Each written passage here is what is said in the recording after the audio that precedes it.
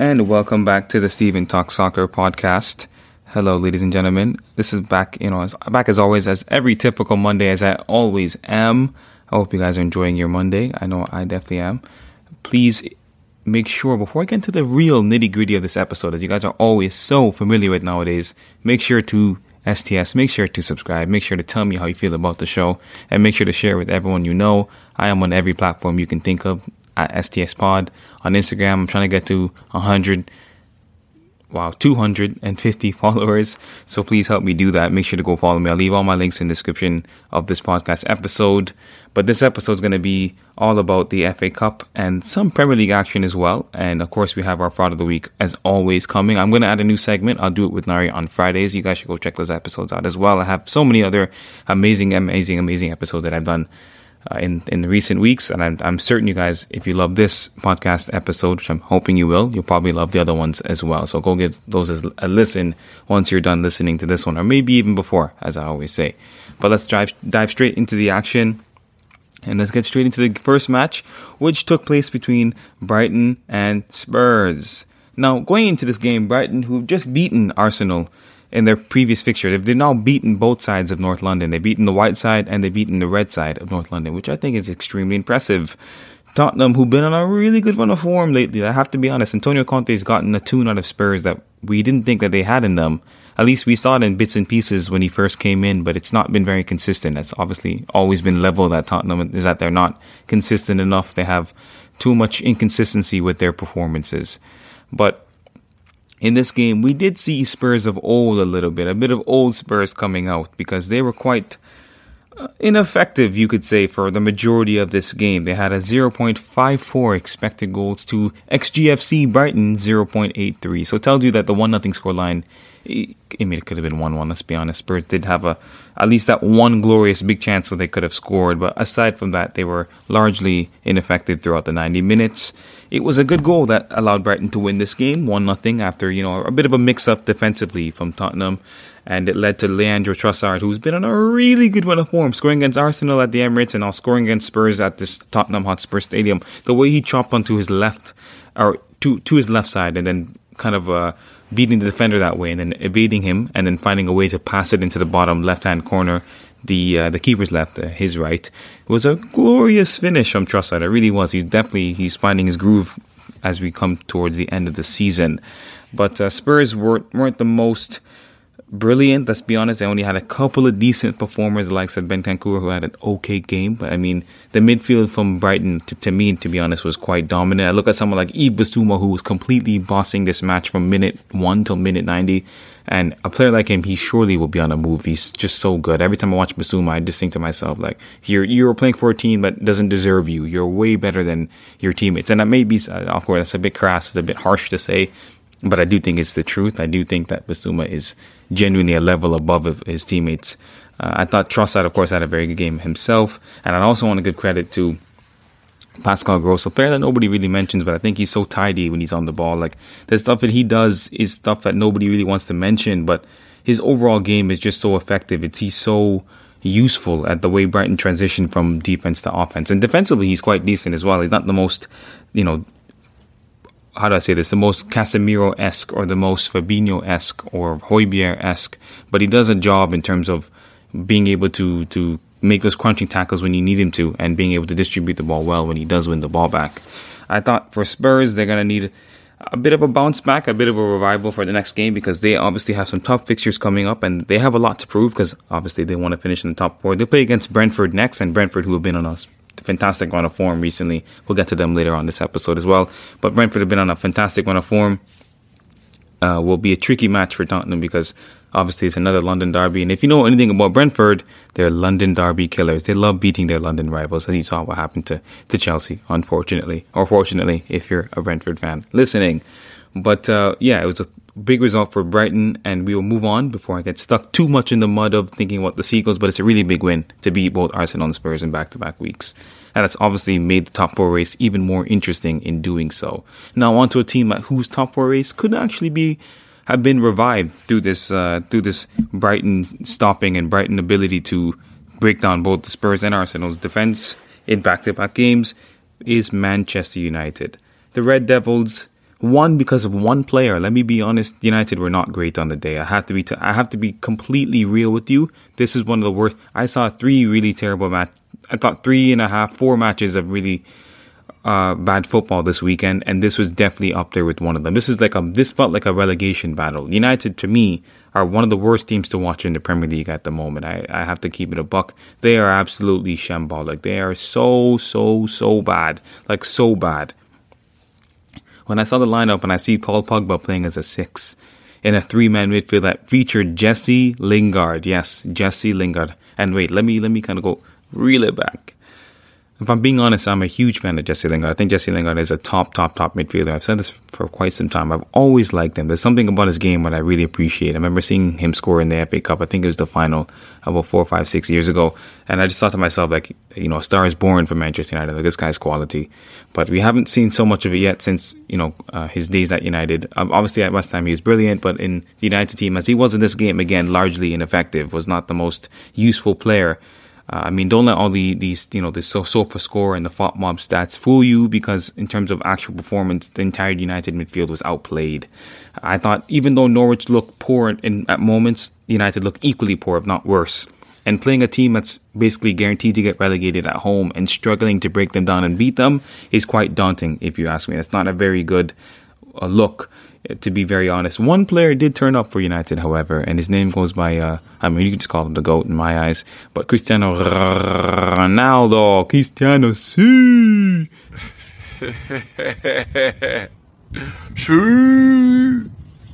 CR7 scoring a hat-trick, and this is the second time this season he scored a hat-trick at Old Trafford, and both games finished in a 3-2 result for Manchester United. Of course, a big win for them because they needed this, and now that Arsenal and Spurs have both lost, it has allowed them to, I wouldn't say, you know, mount a charge to finish in fourth position and finish at the, you know, Champions League space, but it does give them an opportunity to at least think about it, to dream about it.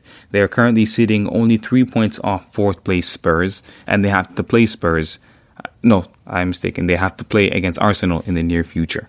And that is going to be a very, very good game, very big game, but it's going to have a lot of ramifications on it as well. Of course, there's midweek fixtures coming up also, so we will also be tuning into that in the future.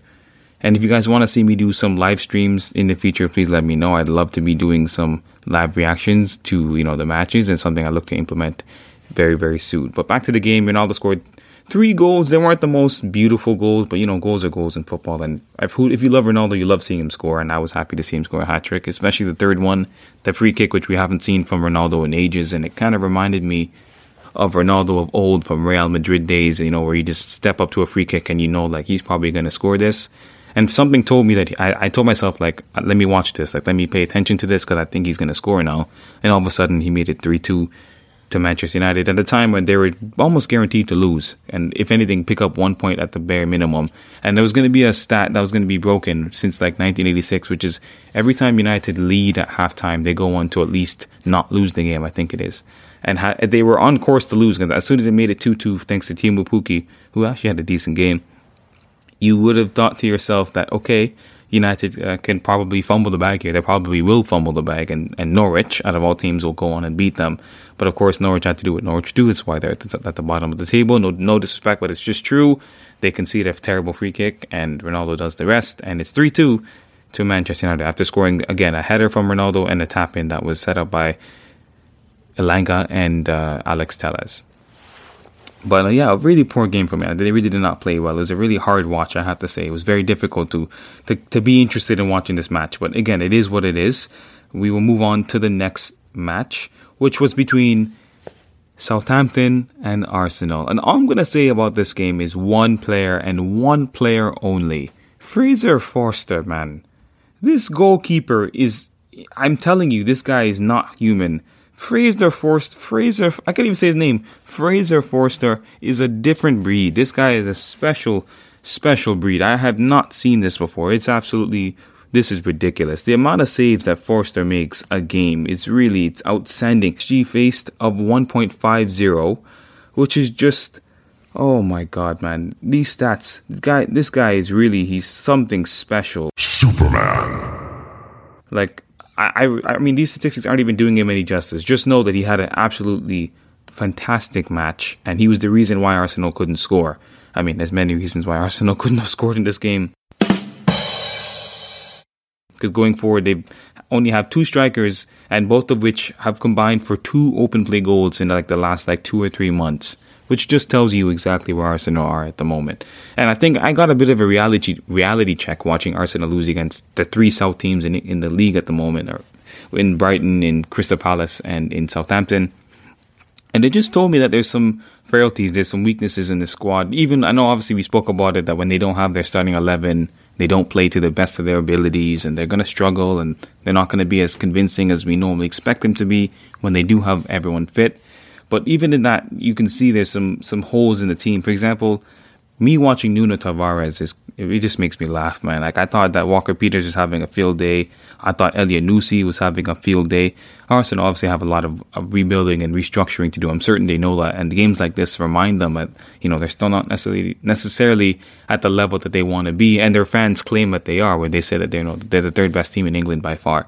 And I don't agree with that at all. But anyways, just to say that they did lose this game 1-0, and it was thanks to a goal from Jan Bednarek. And it was a really scrappy and just unorthodox goal from Southampton in the way that it kind of fell to him through a weird build-up from Southampton. But it worked, and he put the ball into the back of the net with a very awkward finish, but it went in. And he made it 1-0 to the Saints when the Saints go marching in. And Arsenal ended up taking the L. And I mean, from an Arsenal perspective, this is 3 losses on the trot now. And of course, this means they play against Chelsea in their next game, which just means they're going to win 3-0 at the Bridge. It just has to happen, because every time, there's literally a stat where the last 3 or 4 years, every time Arsenal go on a terrible run of not scoring goals, they go to play against Chelsea and they lose, and Chelsea lose and Arsenal win. And I'm expecting that to happen again, where they've gone on a poor run of form, but Chelsea will give them some charity and they'll find a way to pick up their form after beating us. It happens every single season. Happened underneath Frank, happened underneath Tuchel last season for the game just before the FA Cup semi-final. Stay happy, because when you go to the Bridge, a guaranteed 3 points, or at least a minimum of a point, is coming your way. It is guaranteed. But on a more different note, let's move on to the next fixture in the Premier League, and then we'll get to the FA Cup stuff, I promise. All the FA Cup talk will come as well. But the next match in the Premier League was between Watford and Brentford. Now, I'm going to be honest. For me, there was only going to be one winner in this game. Only going to be one winner. Because Brentford are kings of doing 2 things. They've won extremely good playing away from home. Their away record is really, really good. For a team that's just coming up to the Premier League in their first season, their away record is immaculate. And secondly, Watford at home, they suck. Like, Watford at home they have one of the worst home form in the entire league. That's a fact. That they are absolutely atrocious at home. Like, really, really, really, really bad. And this game was a testament to that. Brentford, they give everything, especially away from home. They have nothing to lose. That's how they play every game. Thomas Frank tells them, go out there and play your heart out, and whatever happens, happens. And given the recent run of form, it tells you that things are clicking in their favor. And as long as Eriksen continues to play the way that he is, Brentford will continue to perform well. It's just what it is. He had another fantastic performance, capped it off with another assist. I believe that was for the goal for Pontus Jansson, who scored in the 90th minute to make Watford go away with nothing, come away from the game with nothing, and make Brentford leave with all 3 points. Brentford did score earlier in the game thanks to Christian Nørgaard, a player I highly rate, and I'm happy he scored himself in the score sheet. People who are GA merchants will be happy about that. They love gassing up players who score goals and get assists, but I think his game is much more than that. But I'm just glad to see him on the score sheet. And then in the second half, a very well taken goal from Emmanuel Dennis, who's been a bit quiet recently, let's be honest. Emmanuel Dennis has not been the same Dennis we saw at the beginning of the season. People are saying that's because of the whole Nigeria situation and him not being selected for the Nigerian national team, and that could definitely be why. But he's not looked the same for at least the last 3 or 4 months, and I'm happy to see him also on the score sheet, because this means that Watford might have the gem of the player they thought they had, or they did have, at the beginning of the season. But again, Watford, just typical Watford performance. Very, very laboured in possession. Not like they have a lack of ideas. Like, I feel like there's a lack of creativity in the Watford team. There's not enough unison or understanding as to what the objective is. And you'd expect a lot better from a Roy Hodgson team, because he's often the guy that brings that structure, brings that foundation, that base, that nucleus that you work from, that kind of grows and becomes something that you build on as the game goes on.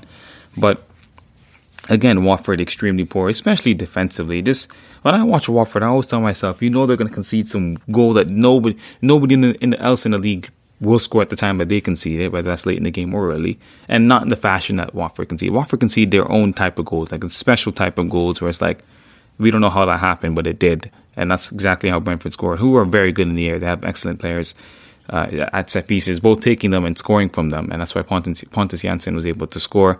But it was still very, very, very strange. It didn't really make too much sense to me how it happened that way. But Brentford be getting themselves a big result. And I think it's now 3 wins in a row for Brentford, which is, again, extremely impressive for a team that was literally crumbling in front of our eyes and just absolutely capitulating towards the end of the season. But they've definitely picked up the form, and playing against Spurs in the next game will make things extremely interesting, as obviously both teams are going to want to win because Brentford play for everything. That's what they do, and Spurs need the points, obviously, to keep up their place in the top 4. But when we come back, we'll be taking a look at the games between Newcastle and Leicester and West Ham and Burnley. Now on to St. James's Park. Really cracking game of football. This was one of the more interesting games of football I saw. I mean, it wasn't as boring as some of the other ones that we'll get to and mention. But this game finished 2-1 to Newcastle. And just the way, the absolute scenes, just the fashion that Newcastle won this game just tells you the direction that they're going at. Change of fortune, change of opportunity. A new life is being breathed. They're given into Newcastle and just their fan base and everything. You can see that this is a team really on the rise. And a player that's epitomizing this sensational rise is Bruno Guimaraes, who's been absolutely brilliant since being signed from Lyon. And it's a player who I said in my Rescuing Lyon series. You guys should go check that episode out, by the way. It's a really, really good episode. And that series is coming back. Yes, don't worry, it is returning soon. So stay tuned for that, because that will be coming in the near future. But that Lyon episode, I spoke about how good and how instrumental Bruno Guimaraes was to the Lyon team. And you can see how poorly Lyon are playing since he's left. The replacements they've gotten for him haven't been that great. Yes, I know Lyon won 6-1 this weekend. I am aware of the scoreline. But that was one game. And throughout the majority of the season since he's departed the team, Lyon have been terrible. They've been really, really poor. But in this game for Newcastle, Bruno Guimaraes was everywhere. He was winning every tackle he got into nearly. He just really, really, really stood out to me. He told me that this Brazilian flair, this Brazilian technique is something Newcastle have been sorely missing for ages. Something we haven't seen since like a Hatem Ben Arfa or like a Johan Cabaye type, a kind of like hybrid of those two at Newcastle. And since they have a very solid back line that's quite formidable, they do their job. They're not going to be as leaky, as vulnerable as they used to be, where every attack felt like they were going to concede. They're able to have a base that they can work from. It's similar to what Watford don't. This is why I think Newcastle definitely won't get relegated and Watford will, because of the fact that the way that they're composed, the way that they're built is such that they can rely on the more attacking players to get them through games, as opposed to having hope that they won't concede goals and be poor defensively, and hoping that the defense can just get them a clean sheet and allow them to not to lose, as opposed to trying to go out and win. And Newcastle went out in this game and tried to win, and they succeeded. And the 90th minute goal, it just tells you everything about Newcastle. The way that Joe Willock beat the man one-on-one and got down to the byline and crossed the back, and he took a lucky deflection into Bruno Guimaraes' path, and he scored. It's just a really beautiful moment of football, I have to say. But Leicester were actually quite good in the first half. I mean, Leicester do this all the time, where they have one good half of football, then they have one poor one. It happened in midweek when they played against PSV Eindhoven, who also beat Ajax, by the way, in that KNVB Cup. But we'll get back to Leicester. I'm kind of doing like 3 different dimensions here. But Leicester themselves in that match against PSV in the Conference League, which they ended up winning, and will now go on to the semi-final to play against Roma. But in that match, they were only good for one half, which was the second half. And in this game, they were only good for one half, which was the first half, where I thought Ademola Lookman was the star man for Leicester. And he really stood out to me, and he was the most positive player on the pitch for them. I thought everyone else was quite poor. If I'm being honest, the rest of the Leicester team didn't look interested. It looked like they're so focused on Europe that every Premier League game for them is just a training session for them to be ready for the big game they have against Roma in a week or so time. It just told me that that their attentions and their focus isn't going to be on any match they have from now until the end of the season. So teams that play against them can make the most of this, as long as they're in Europe, Leicester that is, and they can make the most of this and just focus on beating Leicester to a pulp I mean, Newcastle aren't going to do that, but teams will look to do that from now until the end. But I thought it was a really poor performance from Leicester City. But I mean, I haven't come to expect anything less. They've been terrible this season, let's be honest. And for Newcastle, as I mentioned, for so long, and our huge rant, big win for them. And Eddie Howe, I think, it's now won 5 games in a row at home, which is, again, really impressive. So we will move on to the next game, which is between West Ham and Burnley. Really good game from the Hammers and from the Clarets too. They finished 1-1. Just a very long ball, set piece FC versus even more set piece FC. Just the way that it is from both of these teams, that focus on making sure that they're defensively solid and not really trying to concede any shots, or playing that open, fluid football where you look to break the lines with through balls and passes over the top. That's not how either one of these two teams play. More so West Ham, obviously, with a bit more of technical players in their midfield, but even then, they're still to a lesser degree than we see other teams in the Premier League play, like a Brighton, like a Leeds United. Obviously, the teams of that ilk. But game finished 1-1. Goals from Wout Weghorst for Burnley, who was being coached by his teammate in Ben Mee, as Sean Dyche, if you guys have not heard, has gotten sacked by Burnley, which for me is a massively fraudulent decision. And that will lead me to my later point in this episode, so stay tuned for that.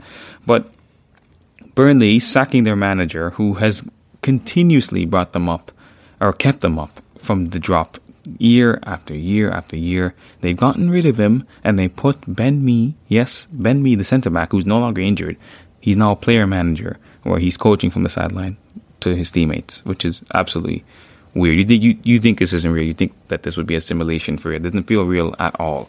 But anyways, back to the football. Wout Weghorst scoring a very typical Burnley goal. The header off the crossbar, and then it falls to Weghorst, who jumps over the player who scores a goal for West Ham in Souček. And the way that he just screamed Burnley. It was like, he looked like he jumped on a trampoline 4 times and then leaped over Souček one time. A player who loves to score goals, aerially. It's one of his best traits, Souček. Getting jumped on top of by Weghorst. I thought that was very poetic, because Weghorst is obviously much taller than Souček, or much taller. He's taller than Souček, and he made that known with the way he's kind of just able to just put his arms in his shoulder and nod it into the back of the net, which I thought really epitomizes exactly what Burnley are trying to do week in, week out. If they could score a goal like that every week, they'd be delighted. They'd be elated. They'd be extremely content with knowing that they scored another goal with their head. Typical Burnley.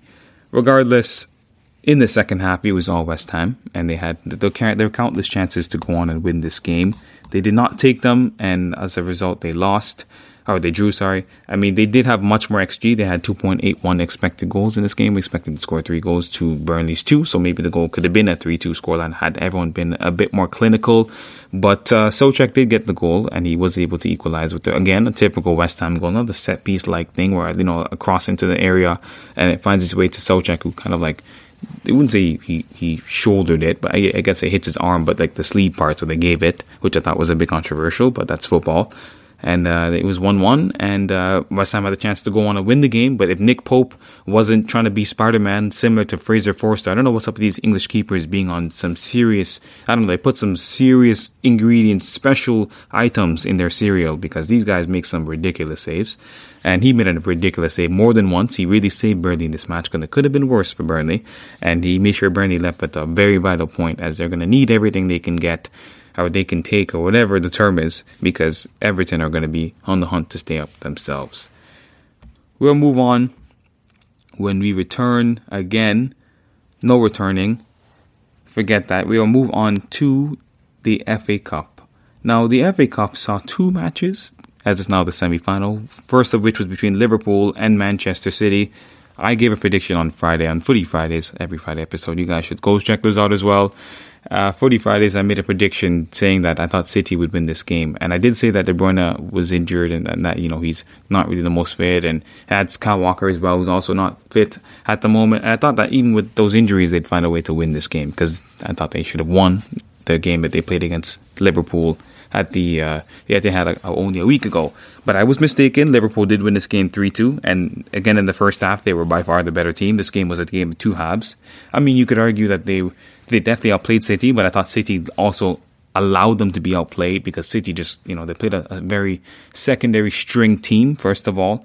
And you could see City were completely torn out and really just extremely exhausted from all the war, scrapping that they had to do against Atletico Madrid in midweek. That really, really took a toll on them, which is to be expected. That's what Simeone sides do to you. Whether you win or lose against them, they always make sure you know that you were in a battle against them. Like you had your war equipment, your war gear on you in order to stay, well equipped on your feet, because if not, you could definitely collapse and not play football again. No, I'm exaggerating, but you get the idea. But City did definitely look weaker mentally and physically as Liverpool were dominant in every facet of the game, especially, like I said, in the opening 45 minutes. Goals from Konate, who seems to be on a streak of scoring headers every game he plays. Like he's become an absolute aerial beast. Like every time the ball goes in here, Konate has his head onto it and he scores. And that's made himself extremely dangerous from set pieces and probably makes it difficult for Klopp to keep him out of the team, offering something that Matip doesn't. That is clear. And it was a good performance from Liverpool, I thought. Like I said, I keep saying it in the first half. I thought in the second half, I thought City really came out of their shell and started to expose Liverpool's weaknesses more and more and more and more, and became more of a threat as the match wore on. A goal from Sadio Mane, 2 goals from Sadio Mane, one in the 17th minute and one in the 45th minute. The second one much better than the first one. The first one was a bit of a weird, scrappy, just very, very, just ugly goal to watch. It was really just poor goalkeeping that led to a very simple finish for Mane, who sprinted the keeper full pelt. Stefan thought he was like, he thought he was prime Ronaldo. He thought he was prime R9, being able to dribble past Mane. But Mane said, not today. Let me use my pace, my aggression, my speed, and just charge him down and try to force a mistake, which is what he was able to do. And that led to the second goal for Liverpool, making it 2-0 before Thiago Alcantara had an absolute, just a really, really mouth-watering moment where he dribbled past a couple of defenders and jinxed his way past a couple of players in the city, around the city area, and passed the ball off to Mane, who with another, again, this was a good goal. This was a very good finish from Sadio Mane. This was quality at its finest from the Senegalese, who I think is quietly having a very good season, but people aren't really talking about him that much. But going on into the second half now, and we all knew City were going to have to come out and look to make a difference, because if not, it was going to be long for them.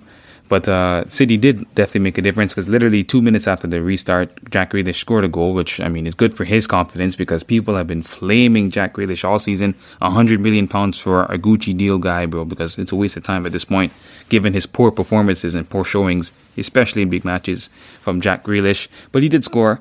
And then late in the game, City did score again, and it kind of made things a bit nervy for Liverpool, because I think had the game gone on for another 10 minutes or so, City might have gotten themselves level again, given how many chances that they were creating. And then another goal came in the 90th minute, as I'm mentioning, from Bernardo Silva to make it 2-3 or 3-2 in Liverpool's favour. And really good work from Riyad Mahrez on the right-hand side, the way he just jinxed past the defender and just really sent him away. Sent him to the shops, and then was able to move on and pay it on to Bernardo Silva, who was able to have the ball on the plate and score. And then the game finished 3-2. Liverpool move on, and I think they deserve victors given the balance of the whole game. But of course, like I said, in moments, City were better than Liverpool, and then for a large moment, Liverpool were better than City. So fair result, I think, in my opinion.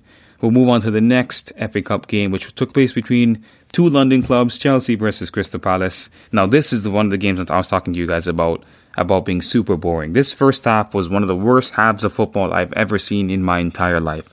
I know I say this very often, but this one, you guys, no, don't even go watch it. If you want to fall asleep, you want some therapy, you want some relaxation, you want some yoga music, put this game on in front of you. You will instantly close your eyes, feel drowsy, feel sleepy, feel lethargic. You won't have the energy to move a muscle. You'll be paralyzed by how terrible the match was. It was really hard to watch. It was a difficult game to keep my eyes on, I have to be honest. And thankfully, things changed in the second half for the better. But the first half from Chelsea, from both teams, Crystal Palace, credit to Crystal Palace, because they defended it exceptionally well throughout the entirety of the game, not just the first half. They were really good. But Chelsea were so poor. And as soon as Kovacic got injured, I was like, oh, the game's going to be long for Chelsea, man. And then I saw Jordan Ayew come on, and I said, Jordan Ayew's he's gonna score the winner for Crystal Palace. It would just be a very Chelsea thing to do. But that wasn't to be. Chelsea were able to open the scoring through a former Crystal Palace player, a player that played there on loan only a couple of seasons ago. Ruben, as people call him, Loftus Bunda Cheeks, which is pretty funny. But Ruben Loftus-Cheek scored for Chelsea. This is his first time scoring since 2019 Europa League semi-final against Frankfurt 3 years ago, which is, again, another very good statistic for you guys interested in stats. But Loftus-Cheek scoring it's absolutely rasping the strike into the back of the net. The way it just fell to him randomly, and he just caught the ball perfectly on the volley. Took a deflection of Mark Guehi, another former Chelsea player, and it found its way into the back of the net to make it 1-0 for Chelsea. And at this time, you knew Crystal Palace were going to have to come out of their shell, come out of the nest a little bit, and start to really work their way back into the game. And in doing so, it allowed Chelsea to find much more space in behind. Chelsea created so many chances from the last 15 minutes towards the end of the game. And they were much more dominant in that in that area of the pitch in the final third than they had ever been prior to that moment. Chelsea did get the second thanks to Mason Mount, and the combination that's becoming a bit familiar to Chelsea fans given the big win against Madrid but lost ultimately on aggregate. But that win had a goal for Mason Mount in it as well. He's now scored 3 goals in 3 games, and it's the first time he's done it in his career, which is, of course, really nice to see. He's having a fantastic season, Mason Mount. I have to be completely real. I know his stats will back that up, but of course, football is more than just stats. Overall, he's played quite well. Even when he's played poorly, he makes an impact. And Timo Werner is the player I was mentioning. He's continued to be in the Chelsea lineup, and it's been very controversial because Werner has literally been sitting on the bench, eating sour gummies and jelly beans in the meantime. And finally he gets his chance and he takes it, and he makes sure that he continues to be in the starting 11 again with a really good pass to find Mount. I thought the way his mind instantly switched on to play Mount that pass and kind of in the space, and Mount took a very good touch to open up the space for himself, and it slotted into the back of the net to make it 2-0 before the typical gangsters of Chelsea came on, the Hakim Ziyech's of this world, and Romelu Lukaku coming on as well, and having his chance, having at least 2 chances to add to the score sheet and add himself to the score sheet. It was not meant to be. Clearly this Lukaku move is looking less and less promising and not really suitable as I was hoping it would be. But clearly it's not really working out for him, and he might be getting a move back to Inter or to PSG. We'll see what happens there. But he was quite poor, I thought, in missing those opportunities. But I'll always like him. I think he's a great player, but maybe not at Chelsea. But that was the match there, and it finished 0-0 to Chelsea, who will now be playing against Liverpool in the final for yet the second time in the span of 2-3 months, as they played Liverpool in the EFL Cup final, a game I thought Chelsea should have won. And that's bias aside. I thought Chelsea were the better team that day. And Chelsea, if they take their chances, should be winning the FA Cup this season. But I honestly, I'm going to be honest, I know Chelsea are cursed. This is the 3rd year in a row that Chelsea have gone to Wembley. The 3rd year in a row they've gone to the FA Cup final. And I'm not expecting anything different than the last 2 years that we've been to the FA Cup final, I'm going to be honest, because I don't see enough players have that killer instinct to make Chelsea win the big games. And I think Liverpool have more of that than we do. But anyways, we'll see what happens. Chelsea versus Liverpool in the FA Cup final. It's going to be a very good match. For the neutrals, they're going to love this again. I don't know why Chelsea always have to be in these big games. I like it as a fan because I like obviously having the chance to win silverware, but the feeling of losing and watching your team lose so consistently is starting to take its toll on me, I'm going to be honest. But when we come back, we'll be discussing the fraud of the week, and and also a new segment I want to add in, which is the goal of the week. And now on to the fraud of the week. Jimmy Neutron, more like Jimmy Fraud. Jimmy Fraud, ha! I laugh in your face. And this week's fraud of the week is Burnley. None of the Burnley, Sean Dyche football, Brexit football, mate. All of the stuff that, because if you know me, I'm a huge Burnley fan. And I honestly think this is one of the most fraudulent decisions I've seen a club make in a while. This reminds me of when Watford sacked Nigel Pearson like 2 or 3 games before the end of the season, and he was literally en route to keeping Watford up. I will never understand that, and I will never understand this.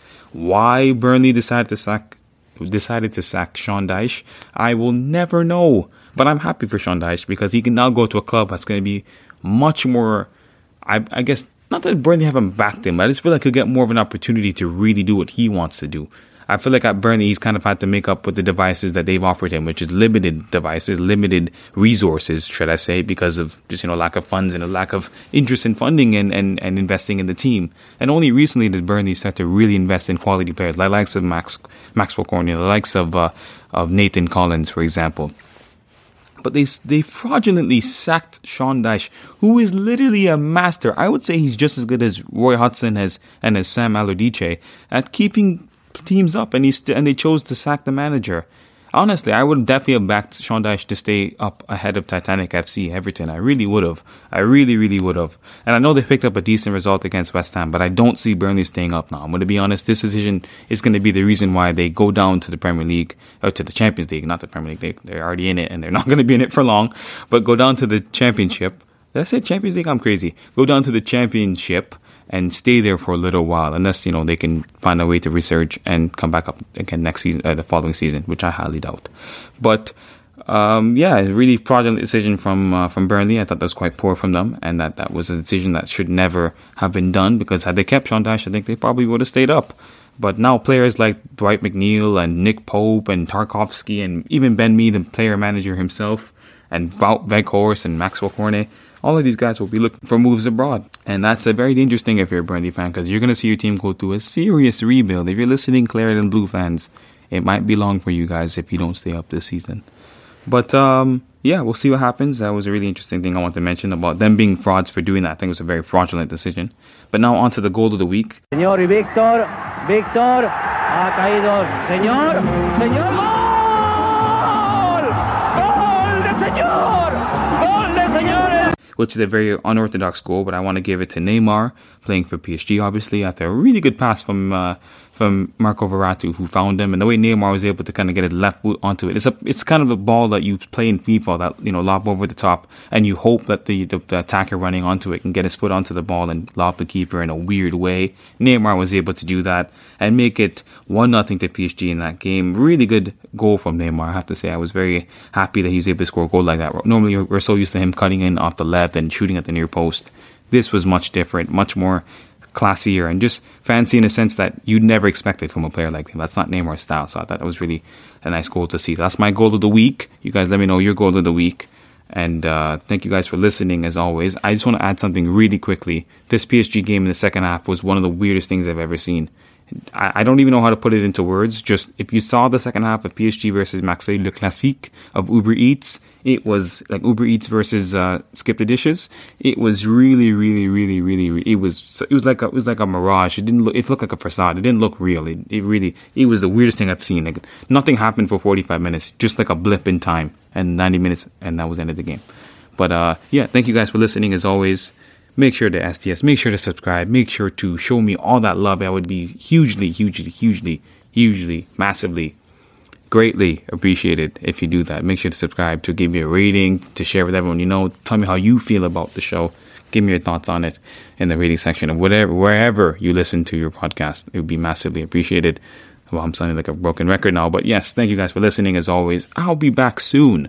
A lot of football to watch in the near future, so I'll be back soon. And as always, welcome to the STS squad. Pick a jersey number.